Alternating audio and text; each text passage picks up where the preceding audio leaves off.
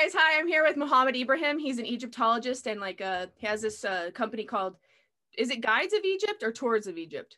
Look, my own logo is Guide of Egypt, but my company is Beauty Egypt Tours. Okay, and that's who I went with to Egypt a year and a half ago, and he's amazing. If you ever go to Egypt, this is the person you have to go with. He's Egyptian. He actually knows hieroglyphs, but he also is really into the megalithic culture, and he's just completely awesome. So with that being said, so Mohammed, how does your stance differ from like a traditional Egyptologist? That is a long story. Look, I was graduated. I studied at the university for 4 years. I studied a typical academic style, which I must say I don't disagree much with the academic stories. I only disagree when it comes about the technology and when it comes about dating some certain buildings or structures in ancient Egypt.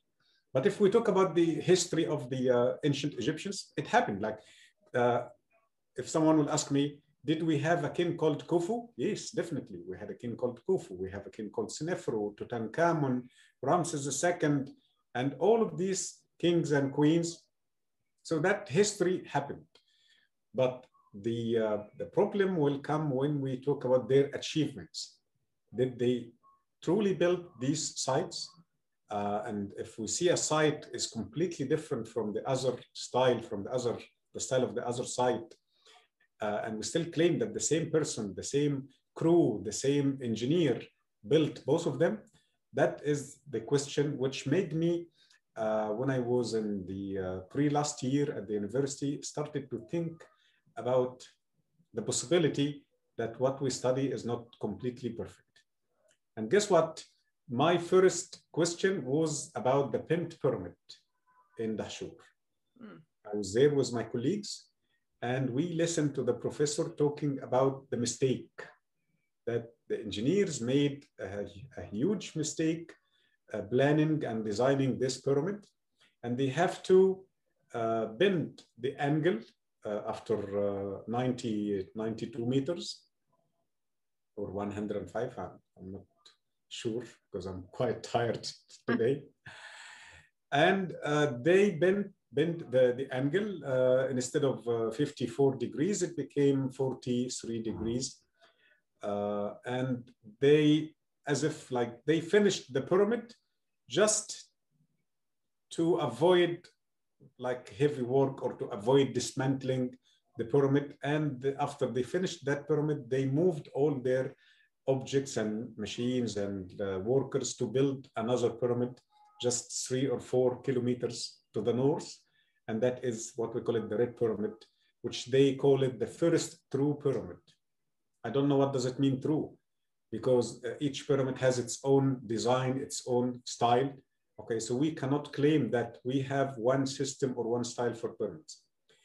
So that moment was the exact moment when I said to myself, what? Wait a minute.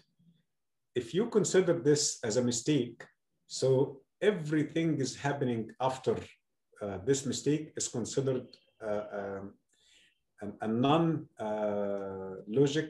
against logic and against sense, because if you try to do something and you find that it's not going to be useful or functioning, you will not finish it. You will not continue adding to the work and finish every step. And because we are not talking about a small structure, we are talking about a huge pyramid, will require hundreds of thousands of blocks weighing tons and tons and hundreds and millions of tons. It will require labors and food and shelters and doctors, okay, and beverages, supplies. So what do you mean by they finished the mistake? So from that point, I started to question everything. Well, and also I always thought when we went to the Bent Pyramid, that was the first pyramid you took us to. Even if you're at the exact angle and you're looking up, it looks perfect. Like it's very, yes. I mean, it's And what I also really liked about the bent pyramid that I hadn't heard before was the whole mica schist and how like they're found everywhere. And then you said that it's possible that, or there used to be way more of the mica schist just laying all over the field. That used to be encased in it. Yes, that was, look, for many years, I found thousands of small pieces until I met a geophysicist, Nassim Haramein. And this is the beauty of my job. So my beginning in this field was because of the bent pyramid and started to question all the stories. And my second chance, when I started to meet famous people, not famous because they are like celebrities, not famous because of their education, because of their experiences, okay, like Robert Schoch, like Christopher Dunn, like Nassim, like Robert Grant, like, and so many of these people. Each one is specialized in his own field, but they all come to me. We do tours together. So I learned it about the engineering of the Egyptian structures and pyramids from Chris, learned it about the geology from Dr. Schoch, learned about the physical abilities from Nassim, learned about the angles and mathematics from Robert Grant. So I managed to collect huge data, learn it about microwaves from Russian scientists who came in one of my tours in 2017, and we will come to this in our talk, that some of our structures produce microwaves, okay? So that is what happened, and that is what made me change from typical academic who believes in all the stories in the books, who believes that everything is symbolic, everything was designed for the afterlife, everything was designed for the purpose of the tomb and the funeral of the king. I changed it from that concept, okay? And I'm looking now to everything according to what we can read from the site, not from the book, okay? Because the site will not lie, will never lie. The angles, the corners, the stones, the blocks will not lie to you. But who will lie to you is the explanation. And that's why many of my colleagues and many of my friends in Egyptology, when they tell me a story, my first question is going to be, who said that? Is it your understanding, or the ancient Egyptian left a text for us saying this? So what I found that all of what we hear, or let's say most of what we hear, is our understanding, based on our beliefs, based on our knowledge, based on our guessing. But there is no clear text saying that. So what is the clear text is the site itself. Go to the site, look to the site, start to collect information, and then you will come with a very good story. Maybe not complete, maybe the story will not cover all the angles, all the sides, but at least you will have a story without any gaps or without any mistakes. So that is my style in this field. So what do you, in your current understanding now, based on all this, what do you think is the oldest structure? Do you think it's the Sphinx? That is a hard question. I cannot answer this question because there are so many structures can be related to the same ancient civilization. Okay, so I can answer your question, but in a different way. I can say that what we call it ancient Egypt is not just one phase of ancient Egypt.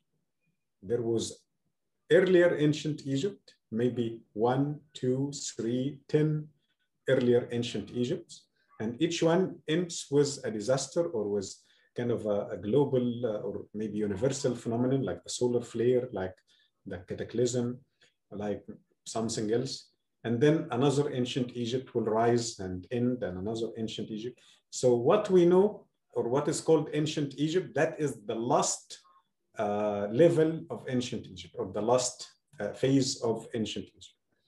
So I can tell you that many of the sites, including the pyramid, including the Sphinx, but I can put the pyramid in a higher position more than the Sphinx.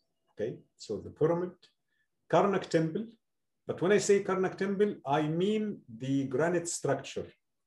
Because if you remember in our tour, I started to explain that that temple is not the actual temple. Yeah. Yes, there was a temple completely built from granite, and there are some corners and some pillars left from that granite structure. And later, the dynasties, they started to add the new sections from limestone and sandstone to match the old building. Another building in Tanis, northeast Egypt, and so many of these structures which require advanced technology. So my guessing that they are very old, and if I will be very prospective, very conservative, I will say before 10,500 BC. That is the conservative way.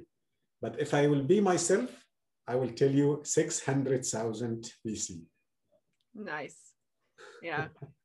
Yeah, no, Okay. I mean, I'm starting to get more and more on the line of like, yeah, we are definitely older than we think, and we're having. Let me tell you something. Yeah. Someone will say, come on, Mohammed, how come you say this date? Look, we found skeletons date back to 13 BC, 13,000 BC, 25,000 BC, 35,000 BC, 55,000 BC. Okay, and we have those skeletons in Egypt now. Okay, we have, and I can give you some names. It's an Arabic name, but it still can be found on Google. We have the child of Taramsa village. That is 35,000 BC. Sorry, that is the 55,000. We have Nazlet Khatir skeleton or man. That is 25,000 BC. Okay. And we have another evidence is the geological erosions and the evidences of different atmosphere or some kind of disasters occurred in 10,500 BC. So we found erosions on the Sphinx and on the pyramid happened or must happen at 9,700 BC or close to this time. So it means that the Sphinx and the pyramid were already built before this date. Or how come they are get affected with the running water and the erosions at 9,700 BC? Okay, but my own story, if I can add to this story, and that will be released very soon in my first book, that the Great Pyramid. What's it called? What's your first book called? What are you going to call it? It's a secret somehow because the name the name is close to another famous book, so I'm trying to get the permission from the author. Okay, but it will be something like the Egypt before the written history, something like this. Okay, cool. Okay. Well, I'm excited. I really want to read that. I'll tell you what, I'm writing this book for 2 years now. Okay. It took me so long. Why? Because every chapter I write, it took me like a month or two reading my chapter and enjoyed reading this chapter. So every time, as if it's a book for someone else. Okay. Well, hey, that's good. That's, you know, it's good if it entertains you. Yeah. So I found that the deeper layers or inner layers of the Great Pyramid are affected with the same thing. So it doesn't make sense. It must be the external layers. Okay.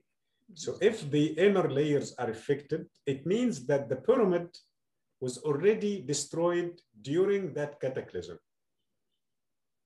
So it seemed that an earlier disaster affected the pyramid and stopped the pyramid or destroyed the casing stone of the pyramid, lost the casing stone because of an earlier disaster, not because of that flood. So it didn't happen. We're not talking about 9,700 BC anymore. No, we are talking about before 9,700 BC, when the pyramid lost the casing stone. And when 9,700 BC happened, and the cataclysm happened, it affected the second or the third layer of the blocks of the Great Pyramid. Okay, so many evidence, and this is what I'm saying. Like, we need to go to the site, to watch the site carefully, to look up and in the middle, and also look down. I believe I show you and the group so many things on the ground, on the feet level, and most of the people don't see it because they always look up. They want to see the top of the pyramid or the higher levels, but there are so much secrets under their feet. Yeah.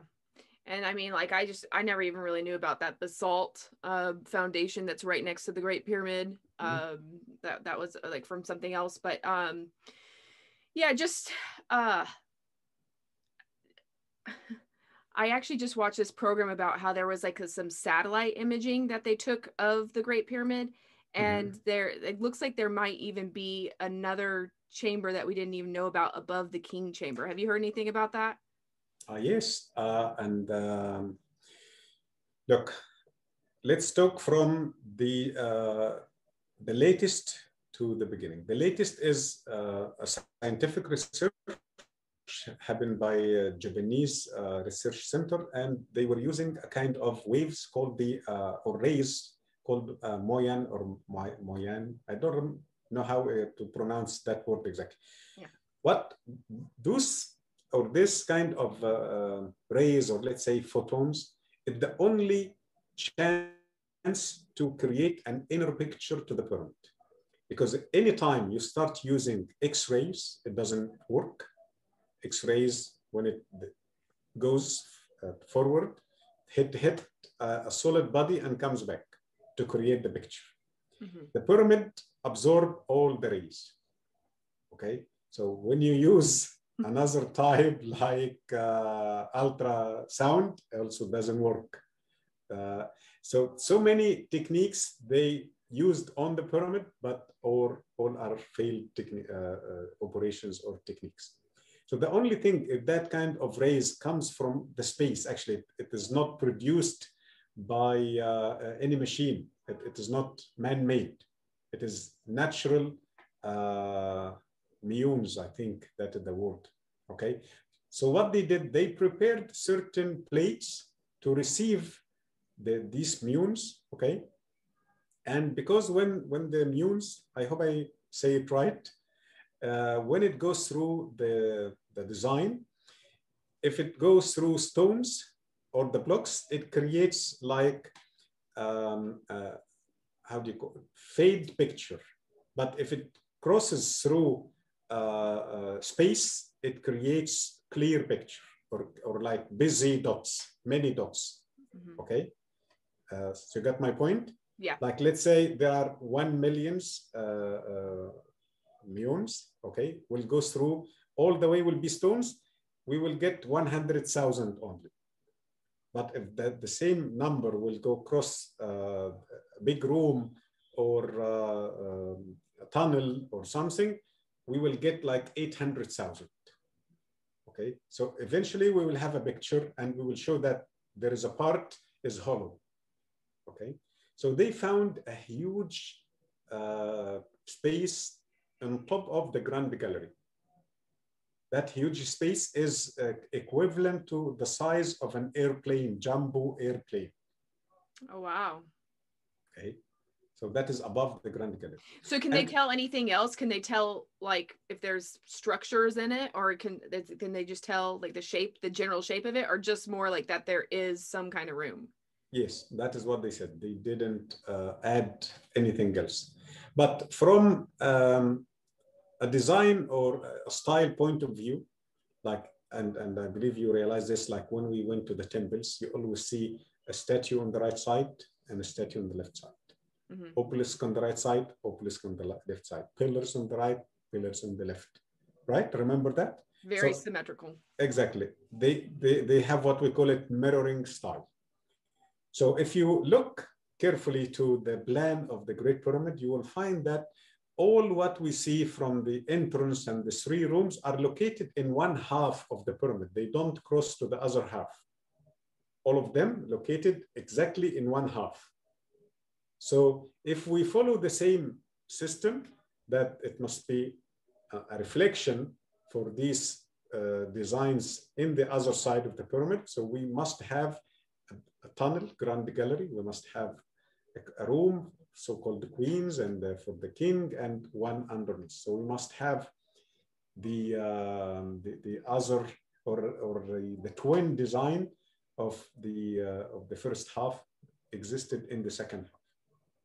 So I think what they found is something proving what we are talking about.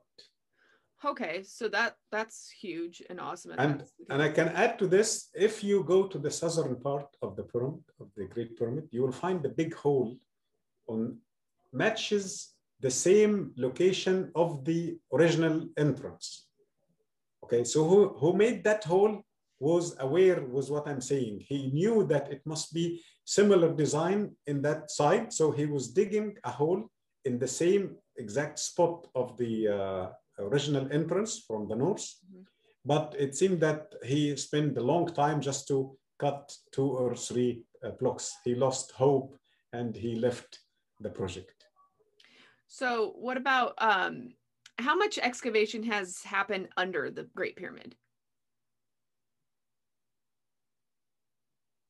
Repeat the question. I didn't hear you. Like, how much excavation or exploration have they done, like around the bedrock or underneath? Like, is there any tunnel systems or anything underneath the Great Pyramid or underneath like in the Giza Plateau?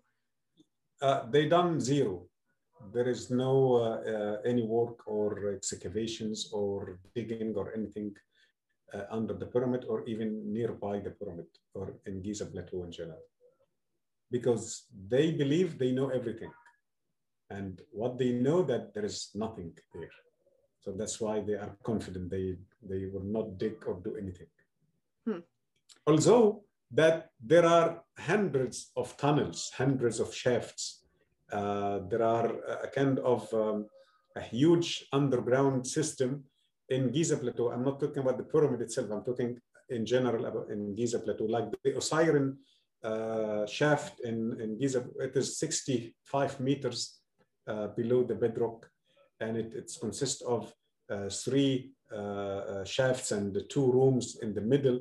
So we have, and that is not the only case, right? Maybe this is a huge case, but we have hundreds of similar examples in Giza Plateau.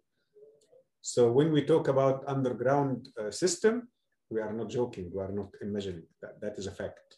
Well, okay. Even in Saqqara, right? Like on the step pyramid, there's a huge underground.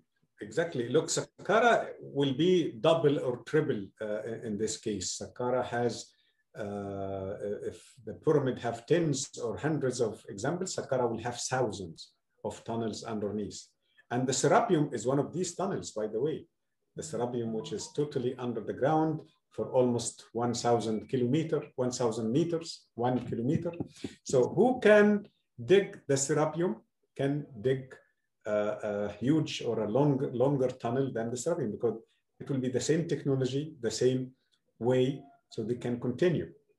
So Saqqara is full of underground tunnels, and yes, under the step pyramid itself, there is a huge network of tunnels, and it goes deep till 50 meters under the ground.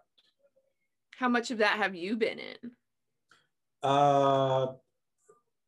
Many. Well, yeah, that's cool. Okay, so so tell us a little bit about like you had like a really interesting theory about the Ark of the Covenant and about like Akhenaten and your version of Egyptian Moses, and also about, you know, kind of what like Elephantine Island and how like that at one point held the whatever the Ark of the Covenant was and what you think it is, because I thought that was always super fascinating. The Muhammad story of that, I was like, woo! Yes. Look, to be honest and clear, this story is my own story based on my readings and based on my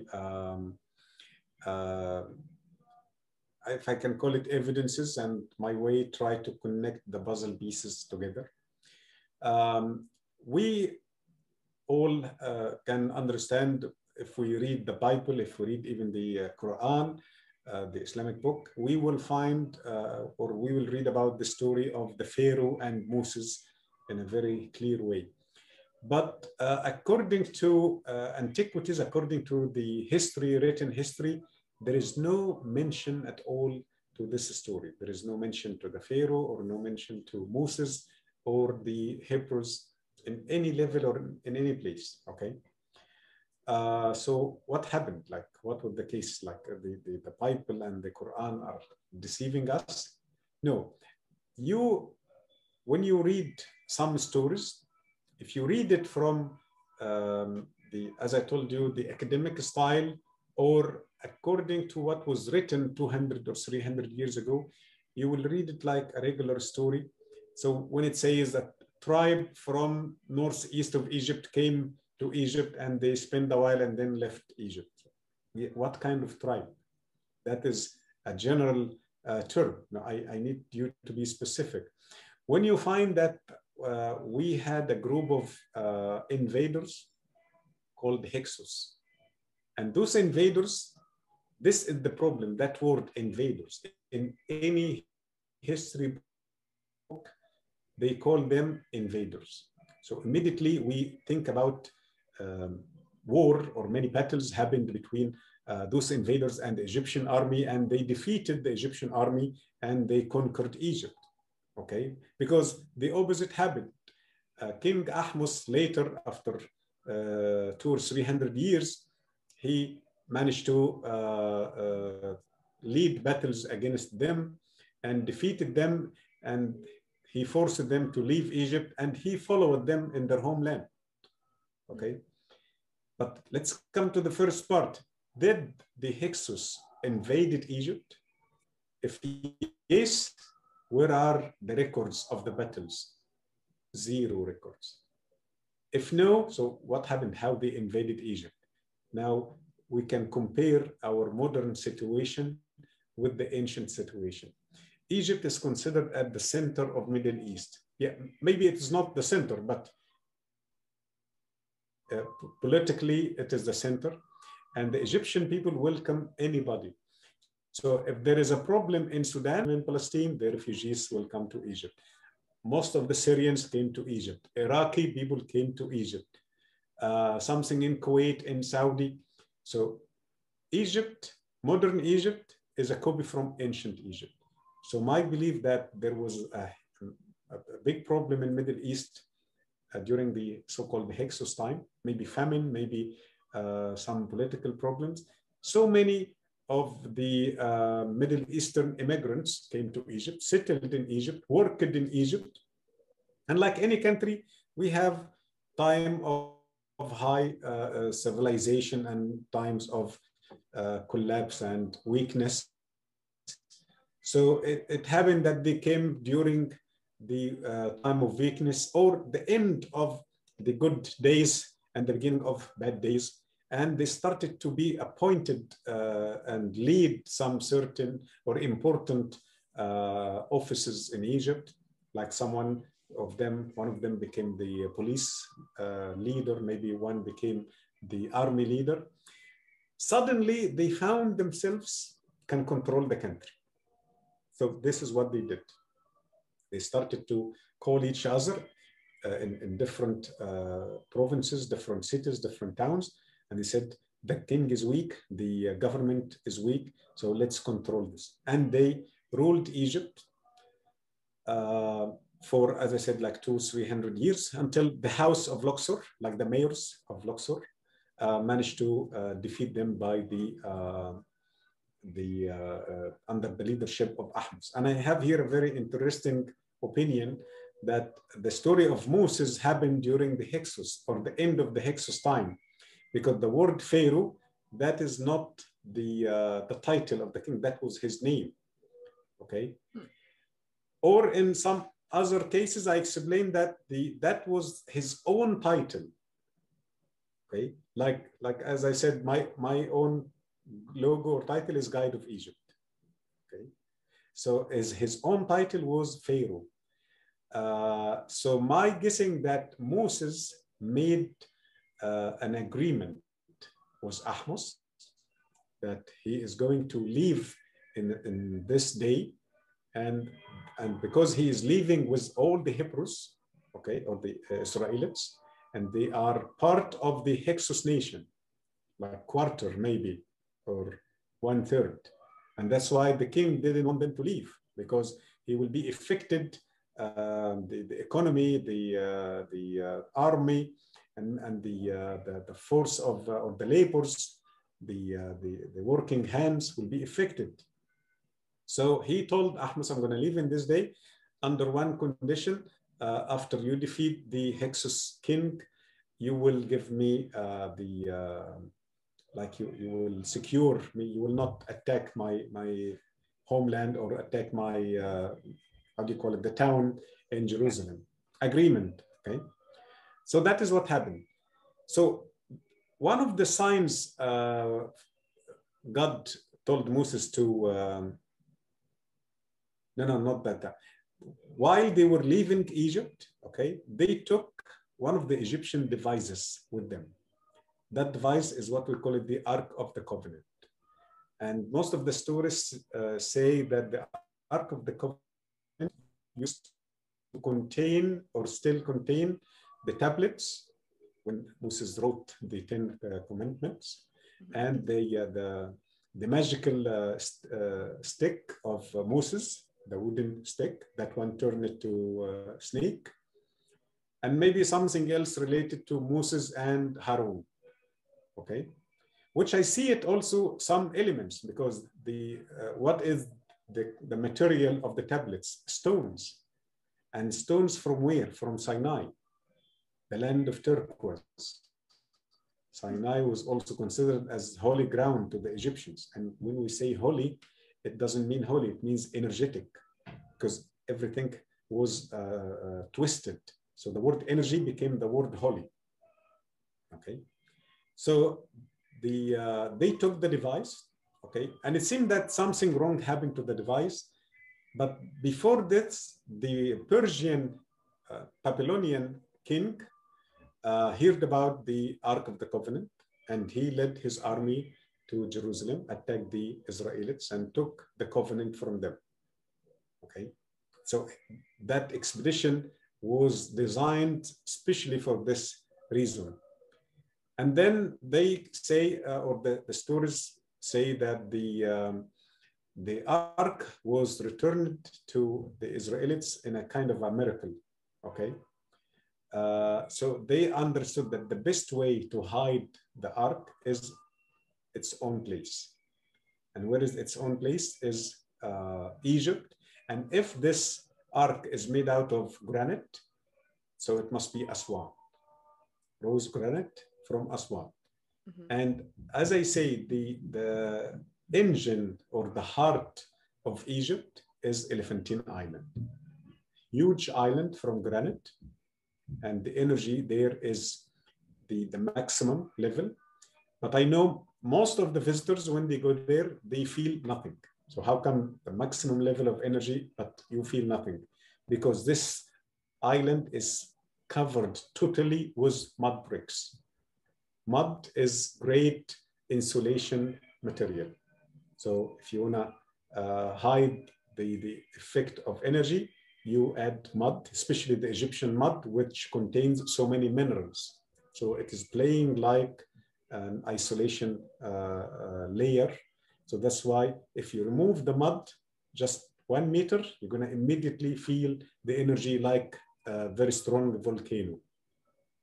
But we don't feel it because we have, and those layers of mud were added in all the ages of history, from modern, and then Coptic, Islamic, and backwards, Greco-Roman, New Kingdom, Middle Kingdom, and Old Kingdom. Okay, so every age or every era of ancient Egypt, they add a structure or two or many from mud bricks to hide the energy of the island. So the Ark of the Covenant was there and maybe still there. Okay, because the second part of the story, according to Graham Hancock, he said that the the ark was taken to Ethiopia in, I forgot the name of the city, in a church there. And it is being watched by two blind guards. I heard that got looted. That church got looted within the last. I need to double check that and see if that's true. But one of my friends was like, "Did you know that church in Ethiopia that's supposed to have the Ark of the Covenant got, yeah, it got like robbed and looted like within the last month or something?" And I was like, "Really? I had not heard that, so I need to look into that and see if that's true." But yeah. Yes. Okay. I don't believe it. Look, if you know about it, so it means that it's not true. Because could be fake news to mislead the people who are looking for the Ark of the Covenant. But here is something interesting. If the Ark of the Covenant is so powerful, as I say, that is my way how to know where it is. So with our modern technology, we can find the Ark of the Covenant, right? But under one condition, we won't find the Ark of the Covenant. It is located in another powerful site. So the energy will hide each other. Ooh, maybe it's in the Great Pyramid in the other chamber that's hidden. That will be difficult, okay? Because if it is rose granite, it needs to be in an environment of rose granite. Okay, so you think it's still on Elephantine Island? Yes, hidden and under the ground somewhere. Okay. But what do you think it is? It is, you know, when we call the granite box, they call it sarcophagus, okay, which I don't agree. I call it the catalyst. When you have the catalyst with our modern catalysts it has like microwaves, it has some kind of heat. So you put something inside, like an oven. Okay, but it's not an oven. It's a place or a device to recharge the energy of the battery. Okay, yeah. So it has something to do with energy. Yes. Okay. It is the recharger of the charger of the batteries. Okay. Okay. And that story matches another story. They call it bringing the faraway. The translation is not easy. Bringing the faraway angry Sekhmet or Tefnut. Okay, but here I prefer to use Tefnut. They say that Tefnut was angry with the Council of Gods, and she decided to leave them. The Council of Gods was at the pyramid area. Okay, so she head south to Elephantine Island, and then from Elephantine Island she head further south to Ethiopia. Okay, so Gadra felt sad why his daughter left him, so he sent Tos and or Jehuti and Bes, and they brought Tefnut from Ethiopia to Elephantine Island. And I believe I showed the group. Most of my clients, I take them to that small room in Isis Temple, where we see the man with the drums and the music. Okay, that was the way to bring her to Aswan. That story matches what? Matches what we call it the line. What is the name of the magnetic equator? It's supposed to be at the pyramid line, okay, and then Elephantine Island, the second line, and then Ethiopia, the third line, and it keeps shifting. Okay, so Elephantine Island is the middle. When it goes to north to the pyramid line, so as if the two poles of Earth are changing, and that leads to disasters, okay, or end of cycles, beginning of new cycles. So and how long do you think these cycles are? Like 12,000 years, or do you think they happen every? Exactly 12,000 years. That is 24,000 years. Every 24,000 years. Kali Yuga. Okay. Yes, because 12,000 years. Each cycle is divided to how do you call it? 12,000 years. Okay. Right. Each cycle 24,000 years. but we have 12,000 years with high consciousness, with, let's say, all the human virtues and good things, and let's call it also technology, but it doesn't necessarily mean that they have high technology, but they are developed mentally and spiritually. And the second 12,000 years, the opposite. They lose their spirituality, they lose their wisdom, consciousness, and maybe they have technology also, doesn't matter, okay? Because you can visit someone in the countryside, he will be very educated, very civilized, but maybe they don't have a satellite, they don't have cell phones, okay? So it doesn't mean that they are primitive. Yeah. And the opposite, you can find someone at the city with all the technology, but they are primitive in their brains and in their hearts. So do you think we're at high, like a high right now and gonna go to a low, or do you think we're still at a low, gonna go to a high? Okay, according to the Mayan calendar, 2012, that was the end of the 12,000 years. The second 12,000 years. So we finished, yes, so we are rising again. Okay. Okay, we are heading up to a new cycle. Actually, we didn't finish the weakness 12,000 years. No, we already finished the whole cycle of Amun, cycle of darkness. So we are in the beginning of the cycle of light called Kibr or Khibr, and the beginning of the 12,000 years of development and high consciousness. That's why you will feel, or you will see that before the coronavirus, there was like problems everywhere. In Middle East, in Europe, in America, so many people are fighting.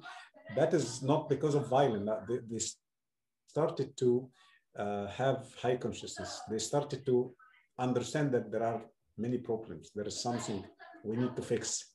So let's arise. And COVID-19 came, in my opinion, it's a way to fight the beginning of the cycle. Okay. Mm-hmm.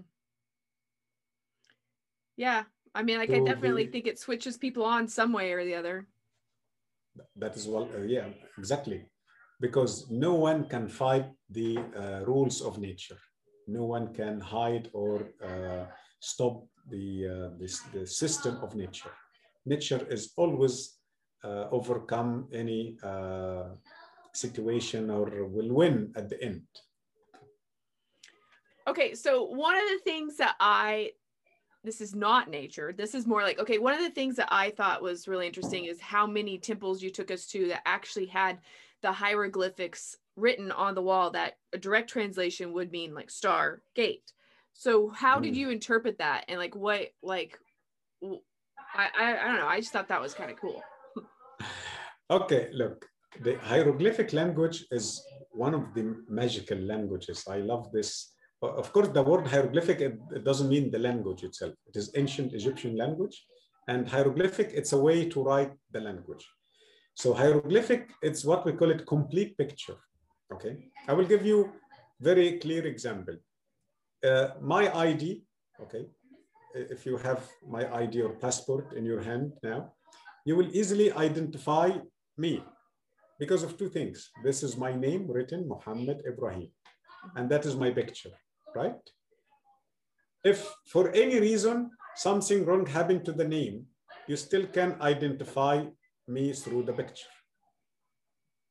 Or the opposite, if the picture was deleted or something wrong happened, so you still find my name. So that is hieroglyphic. It is the name and the picture together. The ancient Egyptian language or the hieroglyphic font is written this way. We have symbols, let's say one word. It will be like 3, 4, 5 symbols. 3 or 4 of them will be the letters, the actual letters, how we pronounce this word, okay? And the last symbol, maybe not just one, maybe 2, the last 2 or the last one is a picture confirming the meaning. Okay, I will give an example. We have a word called bish. Okay, B ish or BCH. Bish means to stretch out, to open, for wings. Okay, like a duck or a goose stretching out. So they made the letter P and the letter ish. There is ish in ancient Egyptian. Okay, like rectangular, and they made another symbol, two wings opened like this. So if I hide the word, the P and ish, I still understand because they give me the picture. We have another word called khir or ker, okay? Also two letters and a picture at the end. Khir means falling, okay? Someone is falling from a higher level. They show someone upside down, okay? Not completely, with an angle, as if they are showing us the picture of a fallen person, okay? The picture for face, her, they write H, R, and the face. The picture of Sijam, here, okay? S, dish, M, Sijam, and an ear. So you got my point? Okay, yeah. So it's So, telling you how it sounds and like a visual. Exactly. Okay. So when you go to a temple and use on the side of a door, okay, a door leading to a room or leading to a space inside, it is not written. The word that I'm going to talk about, it's not written in a huge text on in a big wall. No, it is written on the side of a door always. That is the location of, and in the middle level of the door, either from the right side or the left side or both, okay? That word is two letters, okay?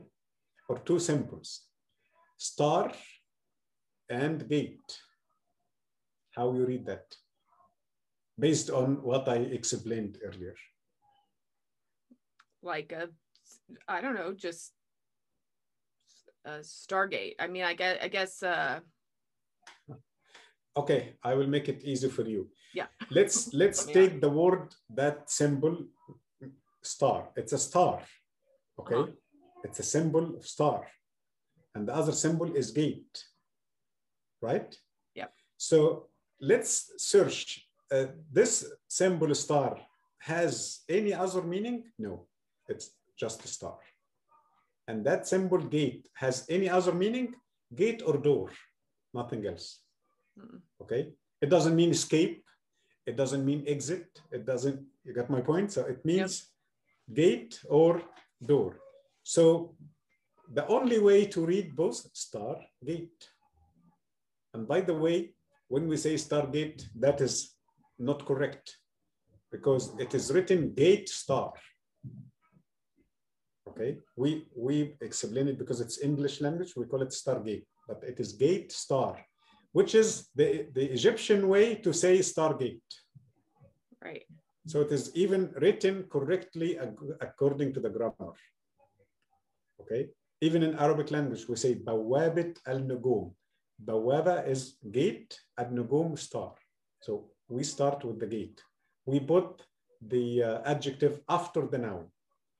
In Arabic language and Egyptian language, that is the way. We don't say good girl.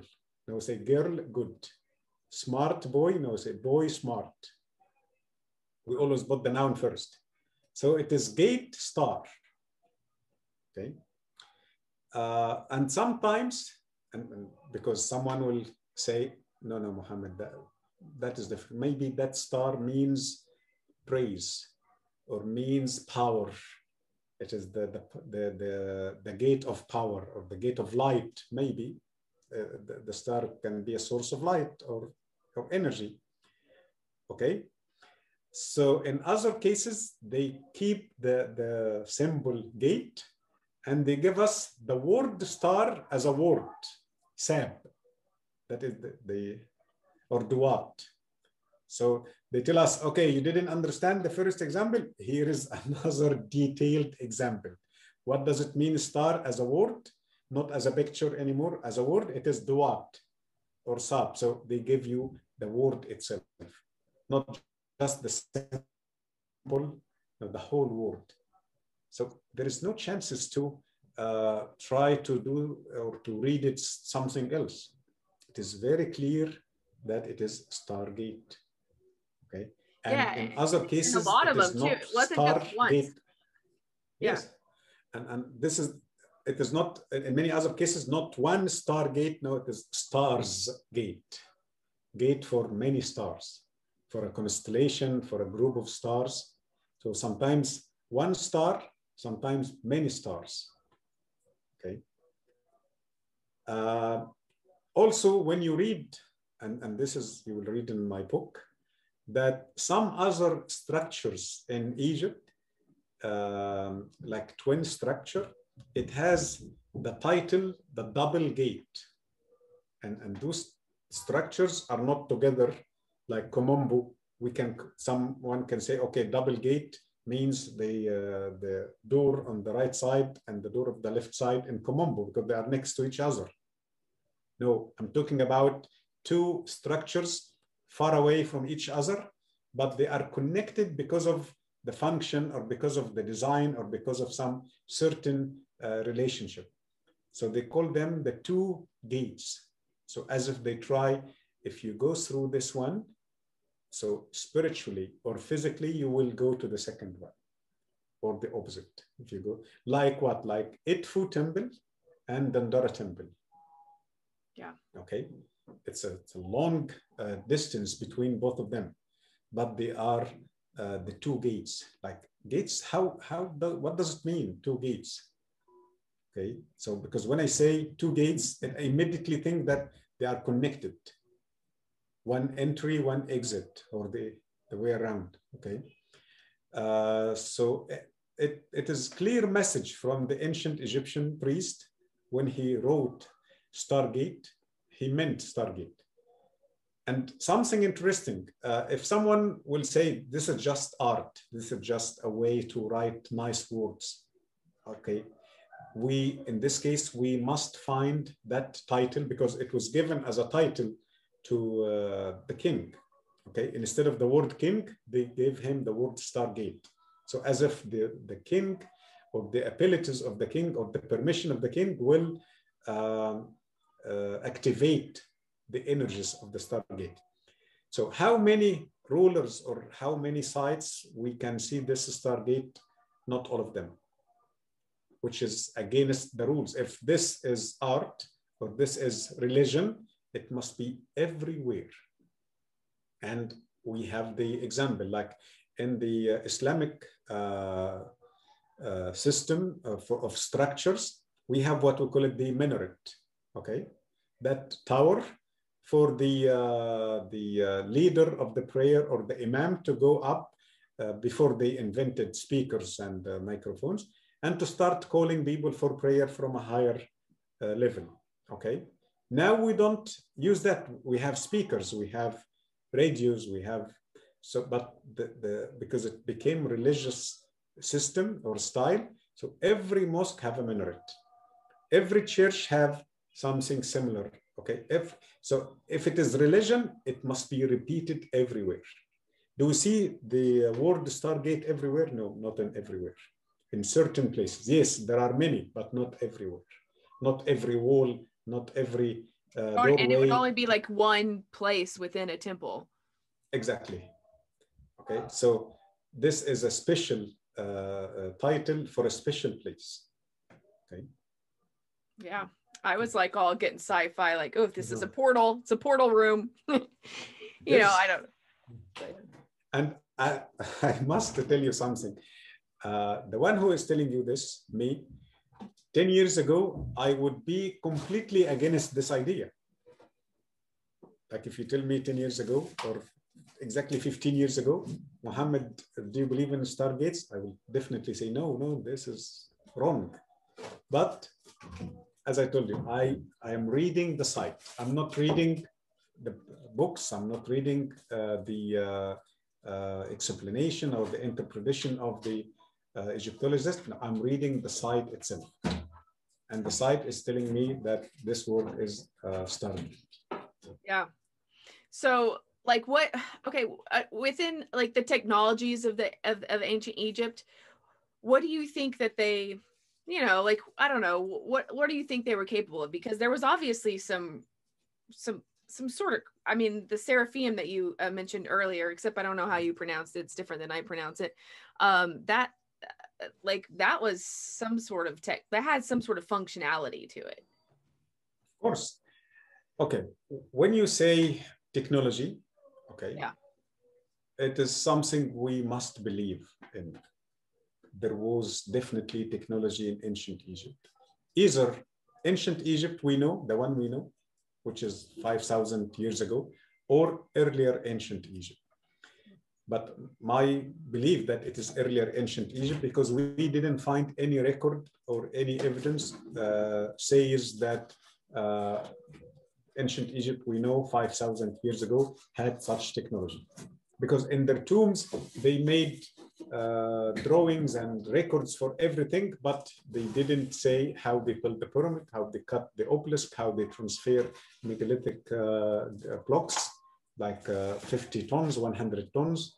Okay, so they didn't mention anything like this, but they mentioned how they feed ducks, how they make ships, how they make sandals, how they harvest wheat and corn, and so how they fish, how they raise domestic animals, so many things, but none of them includes building the pyramid or cutting the obelisk or transferring huge blocks. Okay, so that's why I believe that the actual builders of those megalithic sites are earlier ancient Egyptians with great technology. When I say great technology, I can see easily it's a technology maybe exceeding our technology nowadays. Okay, there are so many clear examples of that. The first example, building the pyramid itself. Okay, if you search and write how they built the pyramid, okay, you will find hundreds of theories and opinions. And after the end of each story, it will tell you, but we are not sure that this is the correct way. Right. After so how come? With all our technology, we cannot produce something like this. We cannot copy or build a structure like the Great Pyramid. And when I say like the Great Pyramid, this is unfair. We cannot build a small pyramid with the technique they claim it happened. But with our technology, we cannot build the Red Pyramid, we cannot build the Pinned Pyramid, we cannot build the Great Pyramid, the second pyramid at Giza Plateau, or the third pyramid. Mm-hmm. Okay. With our technology, I will not say we cannot, we can cut the obelisk, okay? And we can transfer the obelisk from Aswan to Luxor, but we are going to spend billions of dollars. Billions, like 20 billions, 30, okay? And there is one important thing. To convince a company or a businessman to do this, it will be impossible. For one important reason, is the high possibility of losing or destroying the object, okay? That is what most of the people don't think about.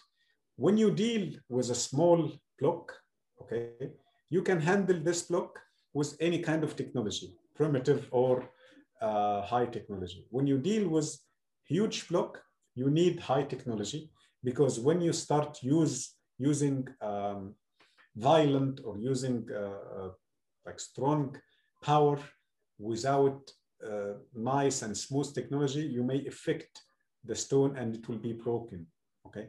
But imagine you are dealing with an obelisk, 24 meters, 700 tons. You must be very delicate. You must be very sensitive dealing with this, because one single mistake can destroy it, can cause a crack. Just one single vibration can cause the crack of the stone. Like the one in the Aswan quarry that they abandoned because it broke while they were digging it out. Now, I have a different opinion about this. Okay, I will continue. You don't think it was abandoned? After the obelisk of Hatshepsut? No. As I say, the workers went for lunch and never come back. The disaster happened while they are finishing the obelisk. That's why there are so many things unfinished. Yeah. Like the box in the Serapeum, the unfinished box at the Serapeum, why they left it?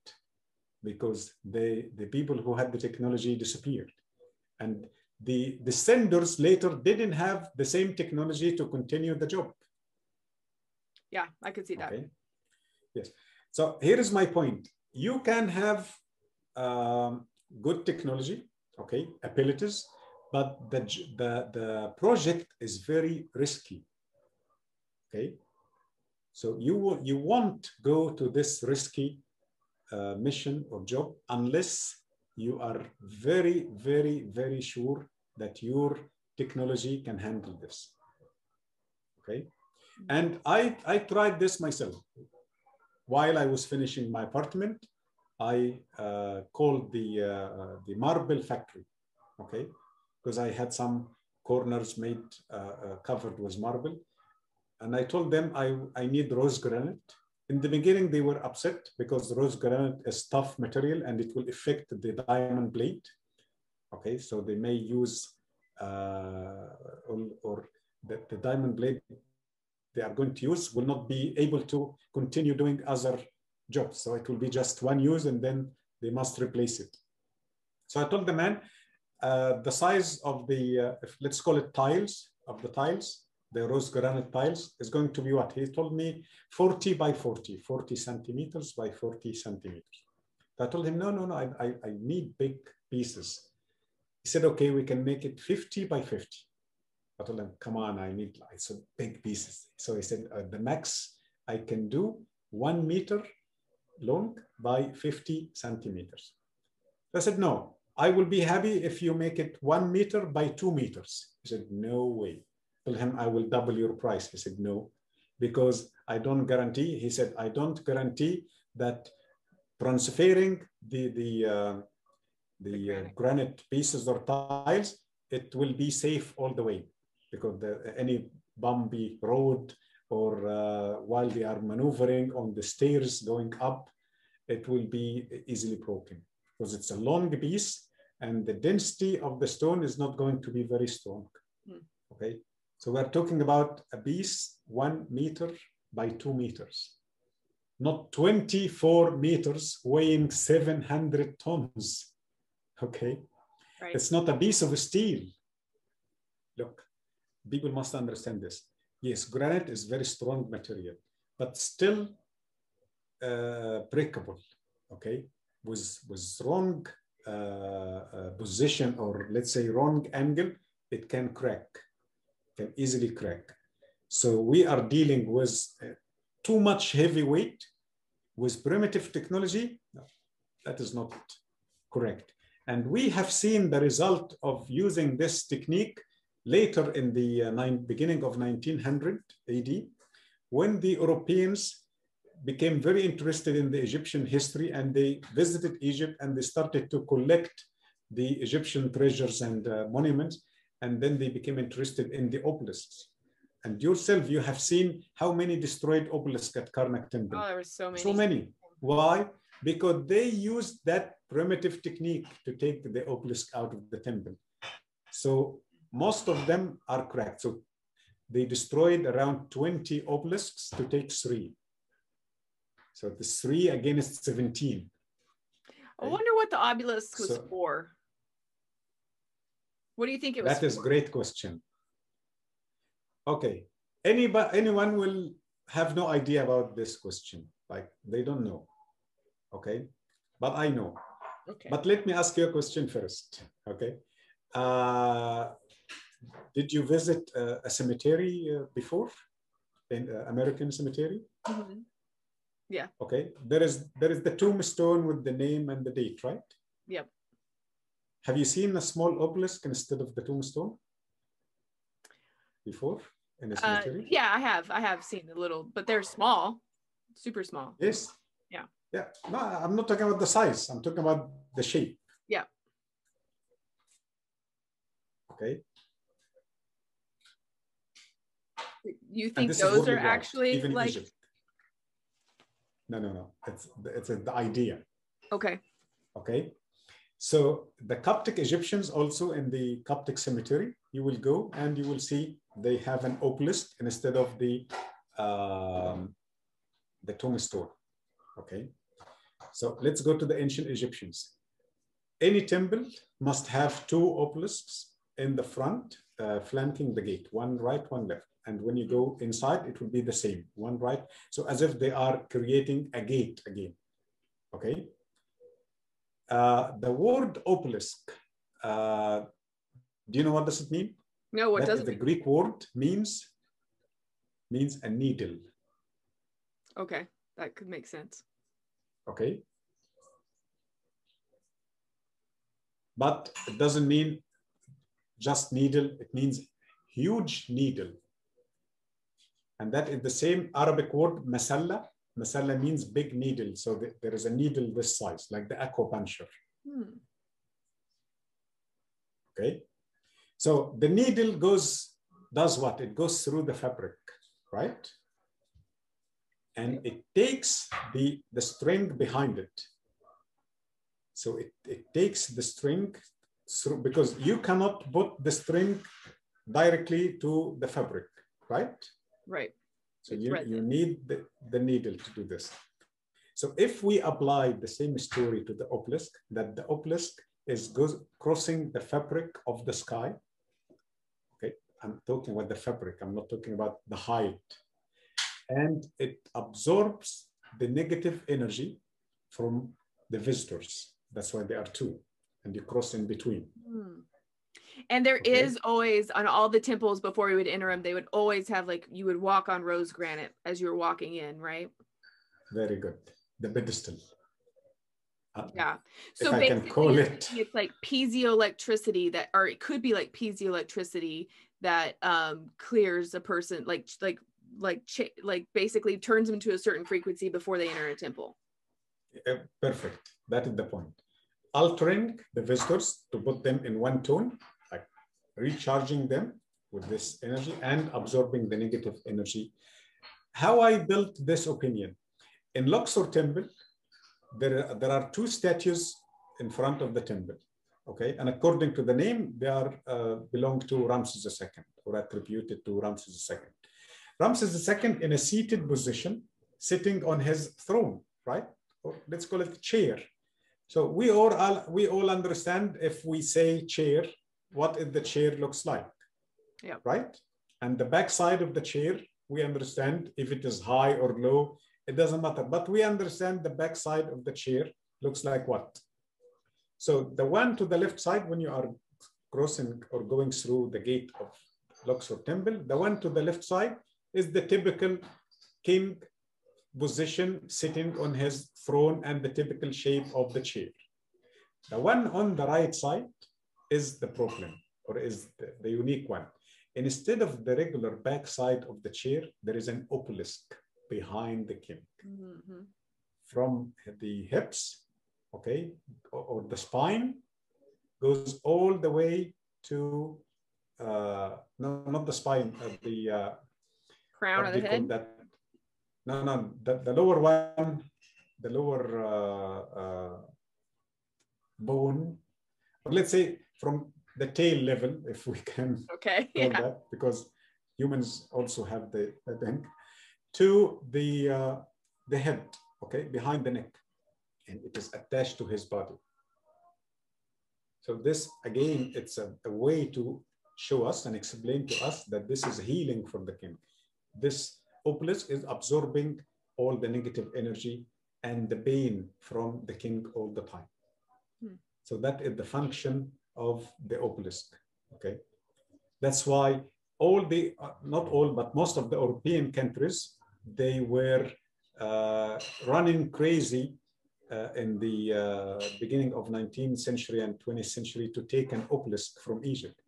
If you go to Paris, London, Washington. Rome, Vatican, Washington, okay, Istanbul, why they were acting crazy to take an obelisk, and they put it in the main square of their capital because they understood that fact. It is to absorb negative energies. I don't know if it worked quite well because they and okay, so the Coptics adopted the same style. They thought maybe if this obelisk can help the livings, maybe it can help the dead people. Maybe it can absorb the negative energy from the cemetery, because we must understand something. The cemetery, it's some places, including the cemetery, is full of negative energy. Okay, not because of the dead people, because of the visitors. Okay, most of us visit the cemetery and we are sad, we are crying, we are not in happiness, right? Mm-hmm. So the obelisk was made to absorb the negative energy of the cemetery, either from the visitors or from the grave itself. Okay, so in my opinion, that was the reason, like, why that style existed in our cultures, either 400 or 500 years ago, or even earlier, till nowadays. That's so many of the cemeteries still doing the obelisk style instead of the tombstone.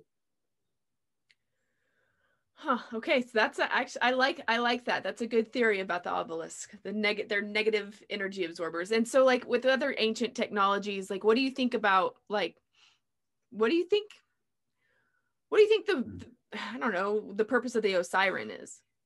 You know. Okay. Because that to me that seemed personally, that seemed like the most ancient. Like, that thing seemed very similar to stuff I've seen in Peru, and it didn't really match that much. It was I loved it. It was weird, but okay, look, again, the same story. You read the site and you look to the elements, and when you do analysis to the size of the blocks and the size of the pillars, you will understand that this place was designed to harness a very dangerous or huge energy. Like in any hospital, if you visit any hospital, you will see all the rooms, all the sections, offices, almost the same. But when you go to that section with the X-rays or the radiation section, you will find that the walls are supported with other materials. They do some kind of insulation layers, right?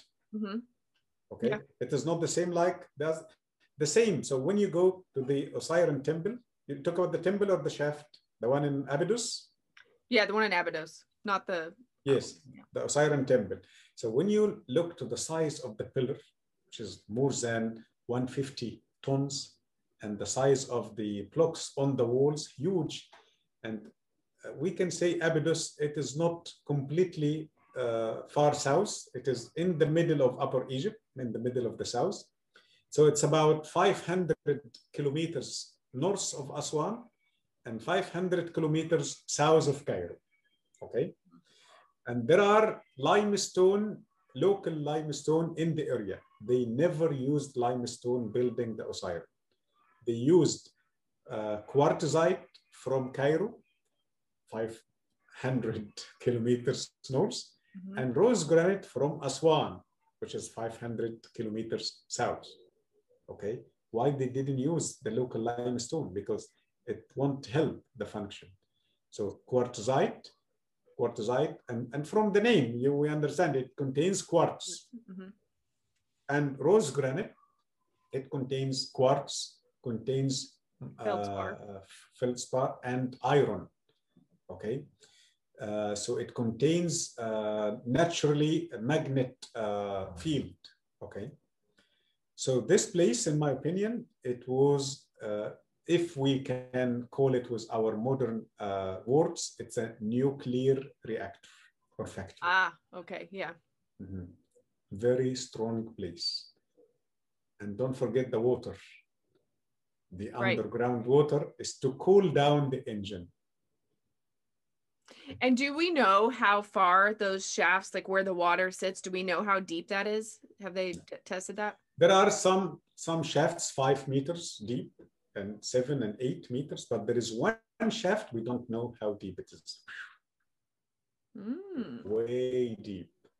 But because it is covered with mud, and we need lots of work and funds and machines to take out all the mud. Okay, so we don't know how deep, but we understand that it is very, very deep. And then the green algae that grows there, that's really unique looking. Have they done studies on that? No, because they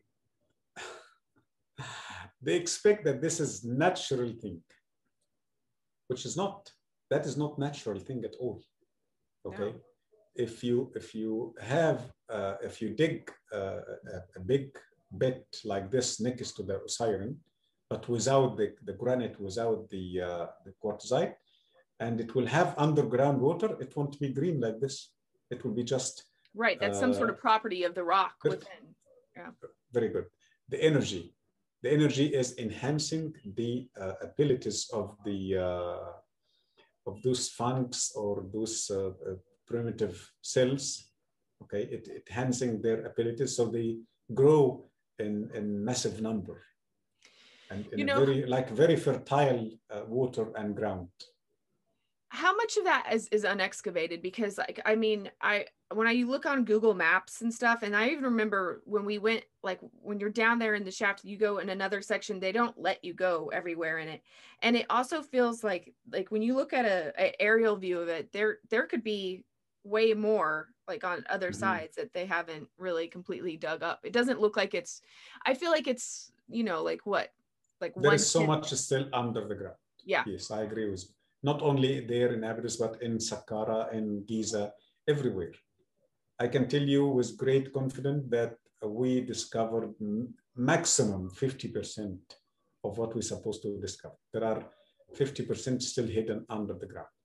So do you think that in our lifetime that will ever be looked at, or is that more like, what's the motivation for not continuing like the exploring like sites like this?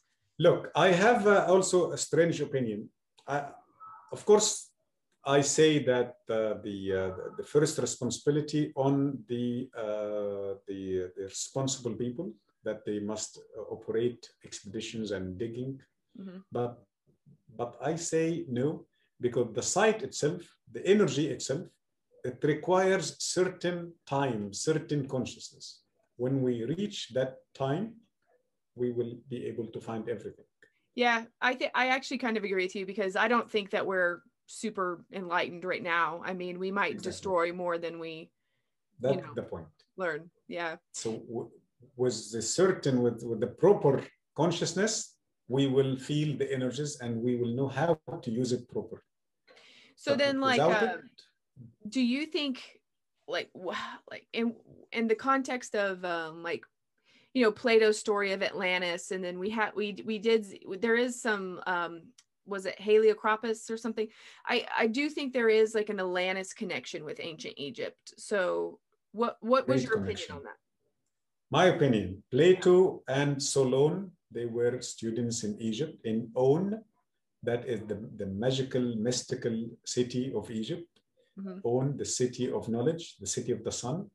And the priest of On told them that one day there was an ancient advanced civilization and disappeared. That is the whole story. He didn't say Atlantis or where or what, anyway. He said ancient advanced civilization and gone a long time ago. So my opinion, he was talking about the earlier ancient Egypt. So Atlantis is ancient Egypt before cataclysms. Yeah. So what you're saying? So you were saying that Atlantis is ancient Egypt that we've lost. For sure, and we have the evidences like the pyramids, the Osirian shaft, Osirian temple, the obelisks, the giant monuments, like the statue of Ramses II, the Serapeum. Like we have great evidences proving this story, but they insist that Atlantis is outside Egypt and it is in the Atlantic Ocean under the water. No, it is simply ancient Egypt. All right. Well, I mean, especially when we talk about astronomy. Okay, when we talk about astronomy and the ancient Egyptian knowledge with stars, with biology, I don't remember if I told you the story that for a pregnant woman, she doesn't need to go to the doctor to know she's going to have a boy or a girl. She will use the Egyptian way, barley seed and wheat seed or grain, and she will use the morning urine over both. Okay, if barley grow up means boy, if wheat grow up means girl. How the ancient Egyptians know this? How did they know that? Unless they had decent doctors and researchers and laboratories doing analysis and using microscopes. So they understood that the genome of barley is responding to the male genome in the mother urine, or the genome inside the wheat is responding to the female genome. So this is great knowledge. This is not something they practice or what we call it a coincidence. No, this is great science. So well, that great science was from the previous civilization, the advanced Egyptian civilization. And what do you think? Remember that place next to the step pyramid that's called the hospital with the different frequencies and the little enclaves? Yes, yes. When I've looked it up, I can't find that it's called the hospital, but that's what you told us it was called. So what's the official write-up about the function of that place? The official way, this is the Hepsed festival courtyard or ground. The king will come here to be crowned as a king of Upper Egypt, and then a king of Lower Egypt, and then a king of United Egypt, and that's it. Okay. But why we have 28 chapels, they don't explain why. Why we hear that voice or sound in each room, differently in each room with no explanation. Okay, why we have those so-called tables in the middle of the shrines, they don't also explain that. Okay, but when I call it hospital, again, that is not my imagination. Again, and I must make sure that people understand this, that the Egyptians, ancient Egyptians and medieval Egyptians and modern Egyptians till maybe 50 years ago or close to this, used to go to the ancient sites for healing. So when I say healing, it's not my story, it's not my imagination. That was actually happening in Egypt, okay? When you check all the churches in Egypt, all of them were built inside the ancient Egyptian sites. So how come, like, why they build the church inside Karnak temple or inside Luxor temple or inside Saqqara, inside Bani Hassan tombs? All of them were inside the ancient Egyptian locations because of the energy. They wanted the followers of the church, when they come to the church, they feel the energy of the site. And hundreds of other examples. Okay? So definitely these places for healing. So that's why when I call it the hospital, I know why, and there is a great meaning and there is strong evidence for this word or title. The same story when you go to Karnak temple, and you'll find that all the visitors are moving around the scarab 7 times. Do you remember that? There is a scarab on a bit. Okay. Tour guides keep telling them this as a kind of a joke, or it's a funny story, but it's not. That was true act used to happen. Okay. 7 rounds, but not because of the 7 rounds the lady will be pregnant. No, it's part of a big system. And 7 rounds, number 7 here is being repeated in many, many cases in ancient Egypt. 7 gates, 7 Holy of Holies, 7 skies, 7 earths, 7 rounds, okay? So number 7 is important in ancient Egypt. I do remember that one. It was like, yeah, if you want to go get pregnant, go around that thing 7 times. I was like, I don't. Yes. Yeah. I don't want. Why is it? But it is not to be pregnant, by the way. It is to be fertile. And if the lady is married, and then as if she had a problem with pregnancy, but visiting the temple will fix this problem, and then she will go and continue the relation with her husband, and she will be pregnant. But it is not about pregnancy. Like some of the herbs, okay, when I tell people about the Flaxseed oil. Exactly. It says very helpful for the sexual abilities. No, it wasn't for this. It helps to improve the physical abilities, all of it. And as a side effect, it helped the sexual, because when someone is healthy and in a good shape, yes, then his sexual abilities will be good. But it is not designed for this. No. So the same in those temples. They say, do you want to be pregnant? Go to the temple. No, it is not for that. Go to the temple so you will have good, healthy body, and then you will be ready for pregnancy. So that was the case. So do modern Egyptians still look at that? Like, do they still think not in the current moment anymore, but I can assure you, like before 50 years ago, the age of my grandmother and all the grandmothers, they used to go to the temple. And all our ancestors, 19th, 18th, 17th, 16th century and before. Wow. But nowadays we lost this meaning and the concept because of many things, because of the education, which is against, I will not say against, but they teach us nothing about ancient Egypt, okay?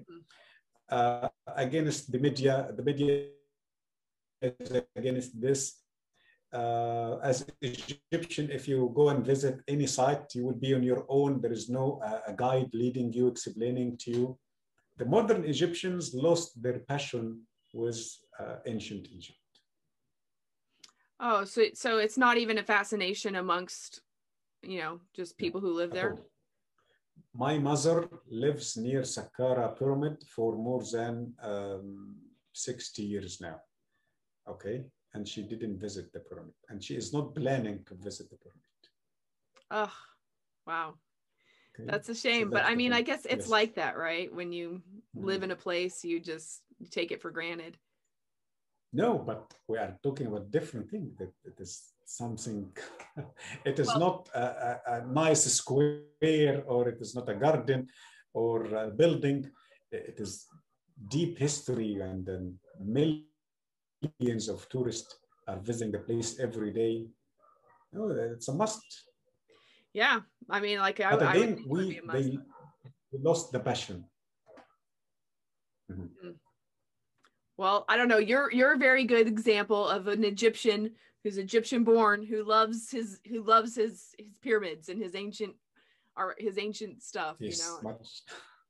Yeah, so I think that's really, really great. Okay, so Mohammed, is there anything that we didn't talk about that you want to talk about? And I know your book's going to come out soon, so when your book comes out, like, we'll totally do this again and go over that, because that, like, super is going to be. When is it going to come out? When are you going to finish? I believe within 3 months maximum, because I need to edit first because English is not my first language, and I know I made many mistakes. What was I saying? I was saying you asked me if there is something we didn't speak about. Yes, we didn't speak about hundreds of subjects. Okay. Well, that's true. Okay.